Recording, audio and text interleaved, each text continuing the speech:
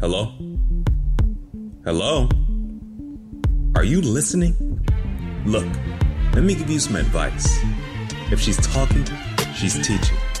If you're listening, you'll learn. Who is she? Oh, it's Janice Rowley, the Educational Chameleon. And this is Thoughts from the Teacher.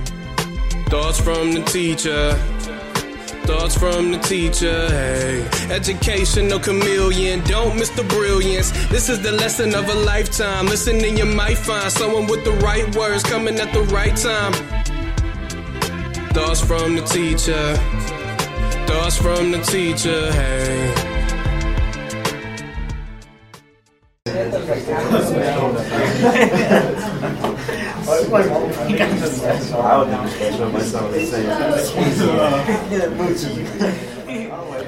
Aw, snap, Miss Riley here.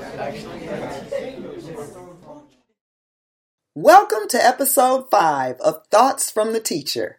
Hey, I'm Janice Rowley, the Educational Chameleon, and class is in session. Today is September 9th, 2020. What's going on, class? If I'm talking, I'm teaching. If you're listening, you'll learn. You know, we're starting a brand new academic year during a whole global pandemic. I'm clear we've been out of school since March, but who could have predicted that here we are in September beginning another academic year with a pathogen that just happens to be attacking African Americans, Native Americans, and Latinos in unprecedented numbers. Why? In part because we some unhealthy people. Like, no judgment, but we're not doing anything to protect ourselves from this pathogen that is running rampant across this nation. Now, I know some of you are asking, what does any of that have to do with education? Hell, in times of COVID, we all should begin to understand that there is always a connection between community health and public education. Our overall health as a community impacts what educators are able to do. We are an unhealthy group of people. Part of it absolutely is about a lack of access to health care. Like, look around urban neighborhoods. Are there medical offices or facilities flooding the area? What is the doctor-to-patient ratio in most urban areas? How many of those in urban communities lack quality, affordable health care? Did I mention diet and its impact on health? An additional reality is that urban areas are notorious food deserts. Even those who understand and try to practice healthy eating find it challenging and often impossible to even gain access to fresh quality produce. There's a great deal of access to fast, processed, and unhealthy food options, and with the rhythm of so many lives out of balance, it's often more convenient to grab a meal than to cook one. Being healthy takes a desire and discipline that is easy to overlook or even ignore. As the Educational Chameleon, it's my responsibility to grow your thinking. So what are health disparities? A health disparity refers to a higher burden of illness, injury, disability, or mortality experienced by one group relative to another.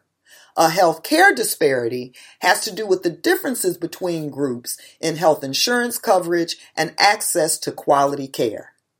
This is America, so race always plays a part in everything, just as it did in the founding of this nation. The sad fact is that African Americans in particular suffer from a higher burden of all those issues, and so real support is needed systemically. Y'all hear me?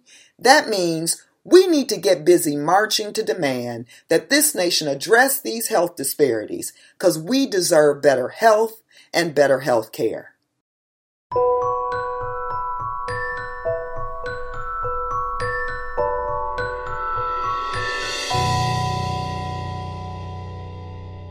While there is no doubt that many communities lack access to healthy and affordable food, we have to involve ourselves and the young people in our communities in learning about and curating neighborhood gardens.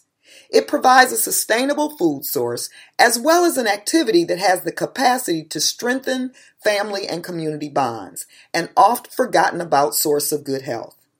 We need an organized presence of farmers markets, food trucks, and grocery delivery services. We need an organized community approach to physical wellness, weekly community bike rides, yoga in neighborhood parks, walking and jogging in groups. Y'all get my drift. We need to eat better and exercise with intention. We do not have to drink that glass of Kool-Aid or pop when we can just drink some water instead. We need to broil or grill our meat instead of frying it. Try some fruit if you want something sweet. It's the little things that we do without thinking that often contribute to our lack of wellness on so many levels. So as usual, the Educational Chameleon has an exit ticket for all my listeners. Let me first say, no judgment. Every now and then, I need to hear what I am about to share with all of you. I need you to get from in front of your television or in front of the computer or off that bed, off that entire pity pot, and take a walk. Walk down the street or around the block if you're not accustomed to movement. We need to get control of our health, and it really does require that we intentionally change our patterns and behaviors. We can start slow, but this quest will require discipline. We literally have to re-educate our brains and our palates. We must change our thinking and behaviors. So again, class, your exit ticket this week requires you to move something. Do some stretching. Do some planking or some sit-ups. Drink lots of water. Leave the pop, chips, Kool-Aid, cookies, fried everything, and sugar-filled anything alone. Try a little fast. Eat some fruit, some veggies, some nuts, some beans. And let's talk about how you're feeling next week. Stay in touch with the Educational Chameleon and follow Janice Rowley _ on Instagram, Twitter, and Facebook. Do your homework, and we'll see you in class every Wednesday at 11 a.m. See you next time. Thoughts from the teacher. Thoughts from the teacher, hey. Educational chameleon, don't miss the brilliance. This is the lesson of a lifetime. Listening, you might find someone with the right words coming at the right time. Thoughts from the teacher. Thoughts from the teacher, hey.